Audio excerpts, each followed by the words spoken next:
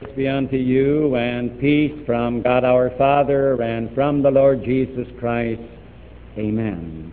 Let us hear the Word of God as we find it written in St. John's Gospel, beginning there in the 12th chapter, beginning at the 44th verse. Jesus cried and said, He that believeth on me, believeth not on me, but on him that sent me.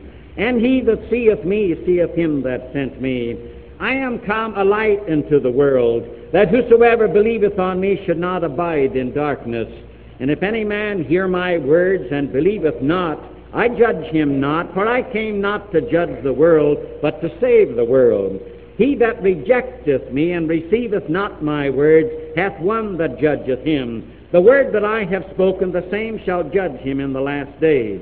For I have not spoken of myself, but the Father which sent me, he gave me a commandment what I should say and what I should speak. And I know that this commandment is life everlasting. Whatsoever I speak, therefore, even as the Father said unto me, so I speak. And now may the words of my mouth and the meditations of our hearts be acceptable in thy sight, O Lord, our strength and our Redeemer. Amen. Good morning, dear friends in Christ Jesus. And it is a beautiful morning, and I hope that we have rested well, that it is good for us to be here in God's house this morning to worship Him. Today, as you know, is the first Sunday after Trinity. Last Sunday we celebrated the last festival of the first festival half of the church year, which was Trinity Sunday. And now, until we come to the beginning of a new church year, we number the Sundays 1 and 2 and so forth after Trinity. The Word of God that I just read, these are words that Jesus spoke in the temple in Jerusalem on Tuesday of Holy Week. In fact, these are, as far as we know, the final words that he spoke on Tuesday night when he left the temple, never to return to it again. So actually, these words are his farewell sermon that he preached in the temple before his death. And I'm sure that when we think of farewells and we think of last words, we say to ourselves, what did he have to say? What did he tell them? Well, in the temple that day, he was surrounded by quite a large group of individuals, some of them friendly, most of them were very hostile, and they were very bitter. We are told that he stood up before them, and he cried out aloud, and he said, I am come as a light into the world, that whosoever believeth in me should not abide in darkness. You and I may say, what did he mean? What was he saying? He was saying to them that day, I am come into this world as a light, that anybody who trusts me shall not abide in the darkness of eternal death, in the darkness of eternal hell. In simple words, he was saying, I want you to know this, that I am that light that has come into the world. I am that light that a man must have in order to escape the eternal darkness of hell and punishment. I am that light that is an absolute must. I am that light that has come into the world that is an absolute necessity in order for a man to escape the eternal darkness of punishment. The man that rejects me shall not escape. He shall certainly spend an eternity in the darkness of hell. That's what he said. And today, as he speaks to you and me from the Word, in this final sermon that he delivered in the temple on Tuesday before his death, Jesus says to you and me, write this on your hearts. Don't ever forget it. Remember it as long as you live, that I am that light. I am the absolute essential light.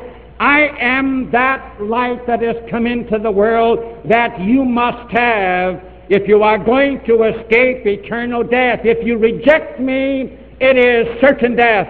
You shall spend eternally separated from me and from all that is good and from all that is kind. You and I may say, this is rather hard to believe. This is rather strong language, that he is saying that I am the indispensable light, that you must absolutely have me, that you must put your faith in me, you must trust in me in order to escape the eternal death and separation from God. And if you reject me, that it is certain you will not escape. We may say, that just can't be true. We must say to ourselves at times, don't we, he's just got to be kidding. Surely he didn't mean that. That he is the indispensable light. That, again, he makes a difference between an eternity of darkness and an eternity of light. That you've got to have him. He is the indispensable light. You and I may say, he's just got to be kidding, got to be fooling. That doesn't sound like Jesus. We may say, you don't take him too seriously. And sometimes we may say to ourselves to soften this thing, he's just got to be kidding. It can't be true. It can't be sincere. And we begin to think of reasons. We say, who does he think he is anyhow? Who do you think he was? Do you think he was God? That he could stand up there in the temple and say that I am the indispensable light?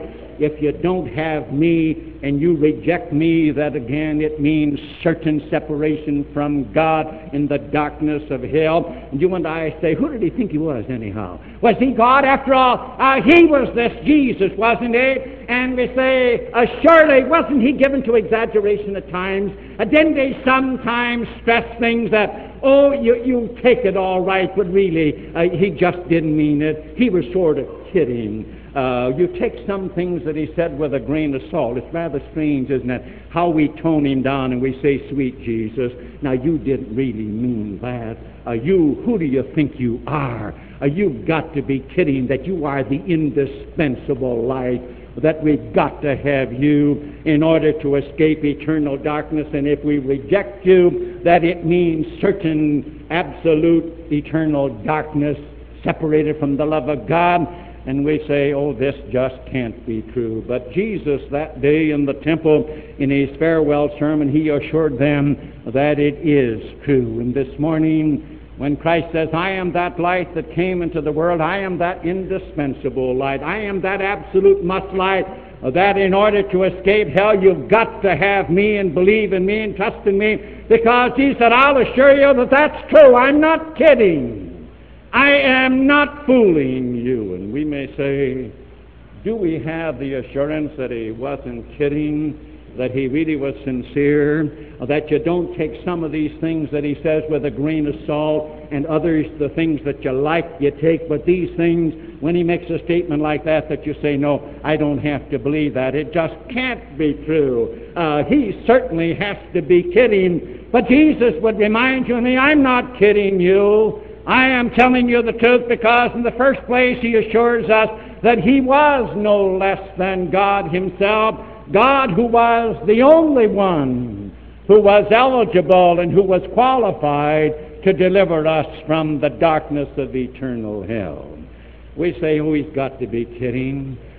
Sweet Jesus, he certainly wasn't that way. Do you mean to say that he is the absolute necessity, the absolute light? He just can't mean it. Surely this isn't true. He isn't sincere. But when he spoke these last words, you talk about was he God? Some people say, where did he ever say he was God? When he preached that final sermon in the temple there at Jerusalem, he said, if you believe in me, you not only believe in me, but you believe in him that sent me. In other words, you believe in my Father. He sent me. I am the Son. And then he also told them, if you've seen me, you have seen the one that sent me. In other words, if you've seen me, you've seen God. I am God. He made no bones about it. And he also says, my word shall judge you, and the Father has given me this word of authority, that I am come for salvation. He again spoke as one who was saying, don't look at me as poor Jesus of Nazareth.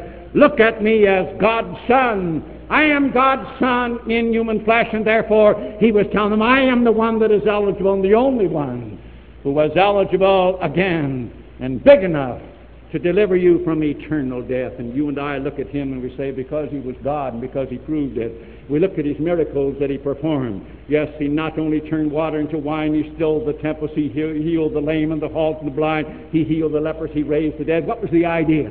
To show again the world that he wasn't kidding, that he was no less than God, the second person of the Trinity, that had come into the world to deliver the world from eternal death, and that he was big enough as God, of more value than the human race, and that he was big enough because he was sinless to take upon himself this task of delivering us from eternal darkness. But we may say to ourselves, you mean that I've got to have him, that he is the indispensable light? Some of us may say, why can't I save myself? Well, a lot of people try it. Maybe some of us are trying this thing. Maybe we don't believe that we're sinners. We don't believe that we've done wrong. Is there anybody within the sound of my voice who is going to stand up and say, I'm perfect, I've never sinned? What is sin but rebellion against God? God says that all of us have sinned and come short of the glory of God, and the wages of sin is death. And we stand before God lost and condemned, and we may say, why can't I save myself? God says, I am the Almighty God, walk before me and be thou perfect. If you and I are going to be our own Savior and we feel we don't need Him, then we've got to say to God, God, I've never thought an evil thought. I've never spoken an evil word into all my life. I've never done an evil deed as long as I've lived. I've never left undone a deed of mercy that I might have done. And you and I would be crazy to ever tell that to God. And that would only, if we could say that would only take away our guilt. But how about the punishment of our sin? What do you and I have in life that we could give God in exchange for deliverance from eternal death and the eternal darkness of hell? What in the world do you have or do I have? A few pittances, a few works that we think are pretty nice, when the Word of God says that all of our righteousnesses are as filthy rags. You haven't got anything to offer Him, nor have I. Jesus said, what shall a man give in exchange for his soul? We have nothing to give, and therefore we stand before a just God. It means that we need a Savior. We need somebody again who was big enough, who could pay that debt. And Jesus says, I was the only eligible one. I am no less than God, and therefore I was the one big enough that I could take that debt on myself and that I could pay it in full. And therefore, He wasn't kidding on that Tuesday. Oh, again, He was saying to the world, I am that light that has come into the world. Don't forget it. I am that indispensable light. And in order to escape the darkness of eternal death, you've got to have me. You've got to believe in me. You've got to trust me. And therefore, again, He is speaking the truth, because to reject Him means this, that we repudiate God's Son, that God sent into the world to become a human being in order to be our Savior. Sometimes we may say to ourselves, well, to reject Jesus Christ, that isn't so serious. After all, He really didn't. He had to be kidding when He said that He was the indispensable light and that a man had to have Him in order to be saved and to be delivered from the eternal darkness. We may say this is sort of hyperbole. He was giving to vaunting Himself. He liked to brag a little bit, sweet Jesus. There was no harm in Him. You take this with sort of a grain of salt. But when you and I in our lives, we turn and we reject Him, and He says, bear this in mind, I am the absolute light, that in order to escape eternal death, you've got to have me. He means just that. And that means that when we reject Him, we slap Him in the face and we say, why, you're coming into the world as God's Son, the incarnation, that you came into the world and became a human being, born of the Virgin Mary, that God planned your coming for 4,000 years, nothing but a bunch of hogwash. It's irrelevant. It wasn't necessary. And yet, if it wasn't necessary, why the Old Testament? Why did God shape the destiny of the world for 4,000 years, from Adam till Jesus came, if it wasn't necessary for Jesus Christ to come into the world and to be our Savior? He wasn't kidding that day on Tuesday, but of course, they just couldn't believe Him. Little sweet Jesus, this couldn't do that. Today, Christ says to you and me, I am that light that came into the world. Makes no bones about it. Says, I am that light, I am that indispensable light, that if you want to escape eternal darkness, if you want to escape eternal damnation, you've got to have me. When you reject me, it is certain eternal death. You and I say, that's got teeth in it, but he couldn't have meant that. Surely he was only kidding. That isn't the kind of Jesus that you and I want to have. But this was his farewell sermon that Tuesday afternoon in the temple. And he assures you and me, we say, I just can't believe it. He said, but it's true. Because in the second place, Christ reminds you and me and assures us he was no less than God Himself. God again, who came and delivered us from the eternal darkness of hell and provided for us the eternal light of heaven. We say, you've got to be kidding, Jesus. You don't mean to say you are that light that came into the world. You are that indispensable light, that must light that I've got to have, that I've got to believe and trust, that I've got to embrace you, and if I don't, that I am eternally lost, that if I reject you, that it is certain eternal banishment from God and from heaven. We say, you've got to be fooling Jesus. It just can't be true. And Christ says, I am God. He was God, and He says, I am God who alone was able to provide deliverance from eternal death and eternal damnation. Have you and I ever stood at Calvary? Isaiah, 700 years before he came, told us what it meant, that he was bearing our griefs and carried our sorrows. You don't understand the cross until you and I stand there and we say, there was our substitute. Here was God himself there, and taking upon him our guilt and our punishment. It was the only way. And because he did, there was darkness. Remember on Good Friday from 12 o'clock till 3. And in that darkness, remember when he cried out in his mother tongue, Eli, Eli, lama sabachthani, my God, why hast thou forsaken me? He was forsaken of God. He was cut off from God. What is hell? What is eternal darkness? To be cut off forever from the love and mercy of God. It was on the cross in that darkness that God Son for you and me in our stead, when he paid the bill in full. There was only one way to atone, and that was to meet the justice of God and to pay it by bearing the equal of an eternity in hell for you and me. That's what he did on Calvary, and you don't understand it unless you understand that. And in that great sacrifice on Calvary, he merited a robe of righteousness because of that tremendous sacrifice, which God accepted and verified by his resurrection, thus showing also that he was true God, and that again there is a robe of righteousness that Christ has merited for you and me, that admits us to the light of heaven. You and I can't do that ourselves. This is why in the temple on Tuesday in his farewell sermon he pulled no punches. He just stood up before them. These were his last words. He never went back. And he told them, I am that light that came into the world, that whosoever believes me should not abide in darkness, but the man that rejects me, he shall abide in darkness. He was laying it on the line. And he was telling them, and again, they didn't want to believe it, and you and I say, it just can't be true. He's got to be kidding that he is so vital, that he is such a necessary light. When you and I reject him, what does it mean? It means to slap him in the face and to tell him, why didn't you stay home in heaven? Why did you ever come and die on the cross? You didn't have to die on the cross for me. You didn't have to bear hell and damnation for me. I can do it myself. And when you and I stand and repudiate Calvary, we make it hogwash. We say to ourselves, it wasn't necessary. This was something irrelevant. When we forget that message and we repudiate him, he is saying in no uncertain, when you reject me and my cross, I want you to know this, that you shall not escape, you are doomed. When death comes, you are damned, and I mean business, and I'm speaking the truth. This is what he was talking about. But you know, we say, oh, it just can't be true. He's got to be kidding. This has got teeth in it.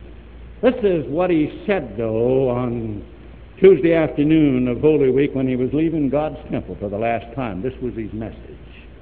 We say to ourselves, he is the indispensable light. Yes. Jesus said, it's true, I am God. And you and I say, who did he think he was? This little Jesus of Nazareth, spoke speaking like that. I am that light that came into the world. He knew who he was. He knew what was coming. He knew what Calvary meant. And he knew what it meant to reject him. And he also assures us that this thing is true. And we say, you've got to be kidding, Jesus. We take it with a grain of salt. What we like about you, we believe. And what we don't like, we just sort of pass over. You just didn't mean that. You're such a sweet saccharine, Jesus. And oh, again, you're just good for me because you make me feel good. But that isn't the way he preached that final sermon. When he stood there in the temple, he said, I am that light that came into the world. I am the indispensable light. If you want to escape hell, you're going to have to believe in me. And if you reject me, there is certain death.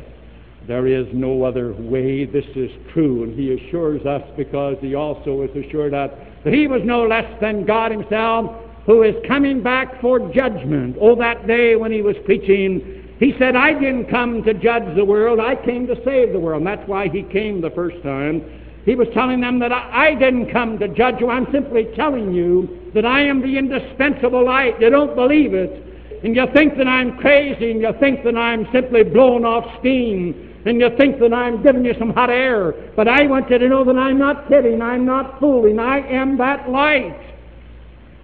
But he says in the day of judgment, he says, my word will judge you. He says, I'm coming back. And he who is God back, we know he was God. He raised himself from the dead, and on Ascension Day went up to heaven. The angel said he's coming back, and he would remind you and me that he is God. He's coming back to judge the world. And he said, every man shall be judged. My word shall judge him. What did you do with me? What will be the basis of judgment when he comes? He that hath the Son hath life. He that hath not the Son of God hath not everlasting life. It's just like that. Oh yes, again, there's just no equivocation. There's just no bones about it. It's just like that. If you put your faith and trust in me, you'll stand in the day of judgment. But if you have rejected me, you shall be damned. Jesus says, I am God. I'm not kidding. I'm not fooling.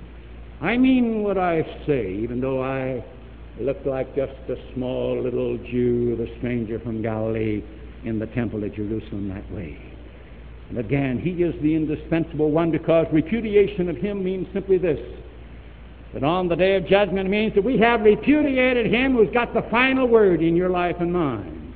There will be no appeals when we stand before him. Jesus said, I will judge every man, and I will be the one that will determine and decide the eternal destiny of every human being. We won't be able to say, no, Lord, you can't do that to me. You can't treat me that way. In that final sermon in the temple, he simply stood and he cried it aloud. And today he says to you and me, write it on your hearts. I'm not kidding. I'm not fooling. I want you to know this, that I am that light, that absolute must light, that in order to escape eternal death, you've got to have me. You and I then today, we ought to write it on our hearts, oughtn't we?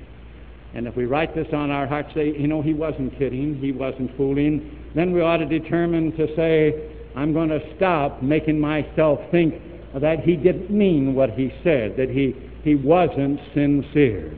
It's a great sport, isn't it, today, to just politely brush him off, that, he probably had some kind of an upset mind at times. He was probably given to overstatement, to exaggeration, to hyperbole, and he had enthusiasm, but he just didn't mean this. Surely he had to be kidding, that he was that one essential light that a man had to have. Was he kidding or was he not? Sometimes we like to write him off with a grain of salt. Little cum grano salis, isn't that right? And sort of one that's sort of good for our diabetes, because we like sugar and we like a sugary Jesus. And yet he says in this farewell sermon, don't forget I am that light. I am that light. And how about the church today? Church is saying what? How about, is the church forgetting that there's teeth in what he says? I wonder, we look at our world, we talk about sin, and we say, look what's happening in the world. And when you and I listen to the radio and we pick up our papers and say, oh God, what's coming next? In the turmoil, we say, does sin bring punishment? When a man sins, isn't there any justice? Isn't a man going to be accountable for what he has done and what he has said? And you and I cry out for the day of judgment. And yet it's strange, in the church we've sometimes forgotten this message, that there's some teeth in it. You and I say, well, it's nice to go and hear his word. It's just as nice to stay home. A sweet Jesus, it's perfectly all right with him. I wonder if the time won't come that we're going to say to ourselves, oh, they thought he was just pushing a lot of hot air and he didn't mean it, he was just kidding them.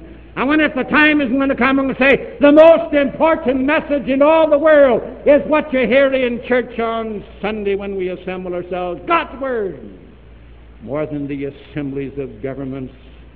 He just wasn't kidding. But we like to write him off, don't we? And we like to be polite.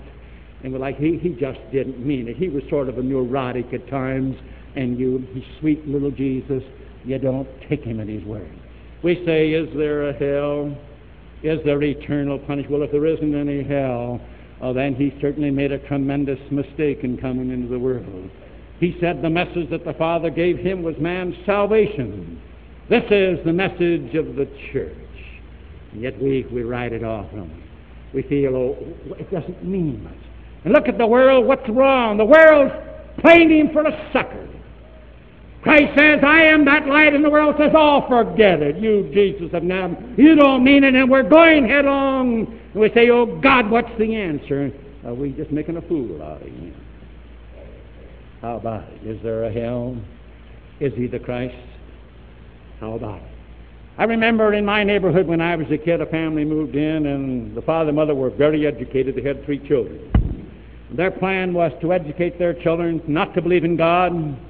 They were to be self-sufficient. And I recall playing with, there were 2 daughters and a son, and playing with them, and they delighted in saying, there isn't any God, and after all, you don't want to believe in a God. There's nothing to this whole business.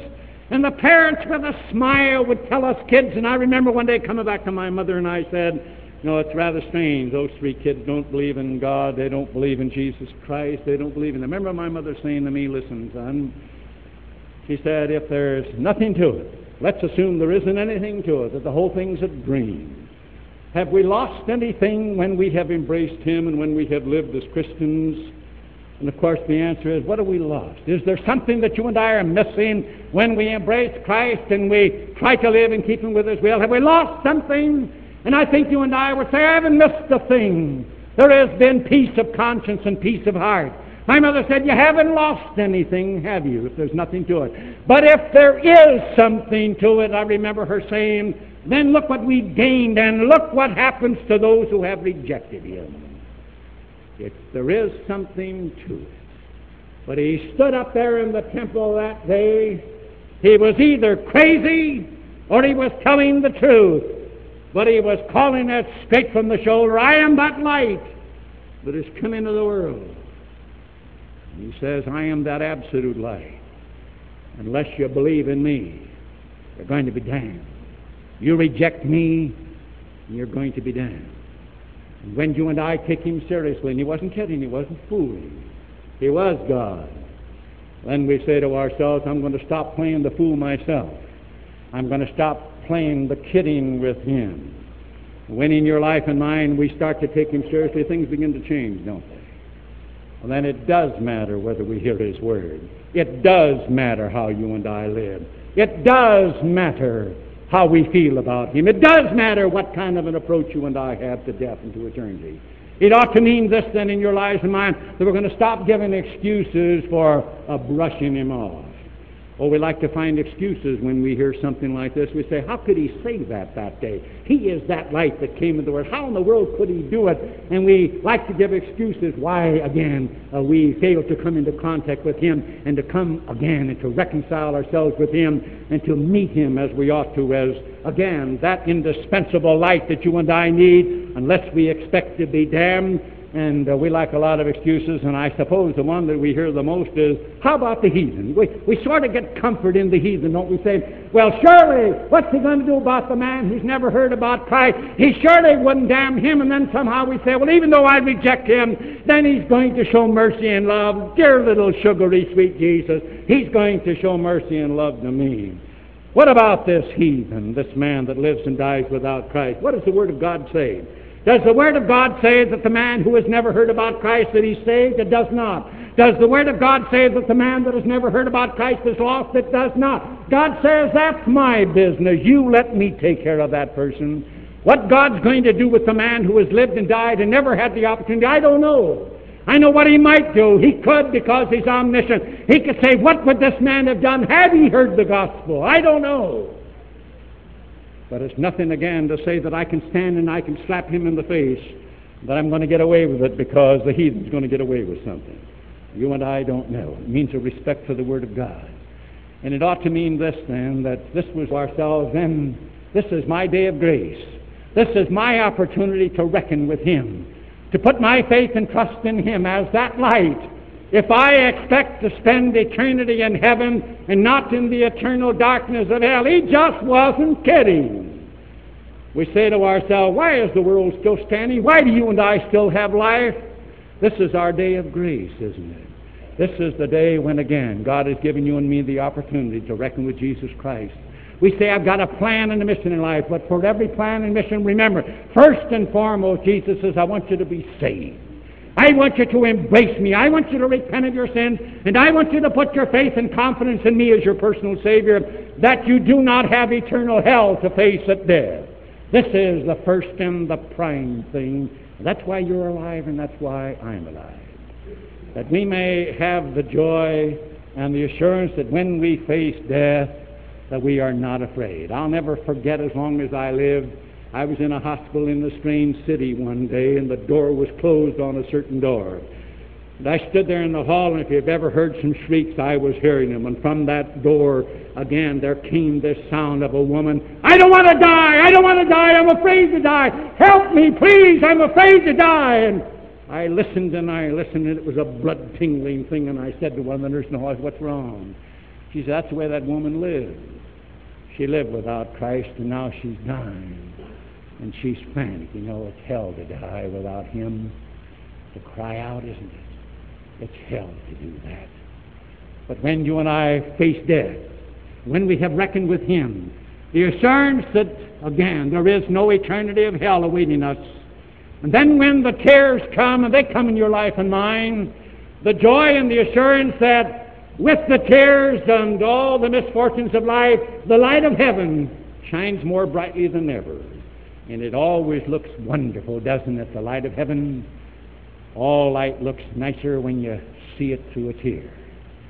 Jesus left that afternoon. They were playing Him for a fool. He just couldn't mean it. He just couldn't. When He left that temple, they told the disciples, He said, that again, this temple would be destroyed. It knew not its day of visitation, and this was about the year 33. In the year 70, Titus came, and he destroyed that temple. And you know that here it is 2000, almost the year 2000, there still isn't a temple. All that's left is the Wailing Wall. His own people said, "You're kidding." He wasn't kidding. The temple is down and it's gone. And all they have is a wailing wall, the remnant of a temple that's the wall of hopelessness. What have you and I got in our life? Is that simply only a wailing wall? A wall of hopelessness. It was his last sermon. And they played him for a fool. But he wasn't kidding. Behold, a stranger at the door. He gently knocks, has knocked before, has waited long, is waiting still. You take no other friend so ill. And will He prove a friend indeed?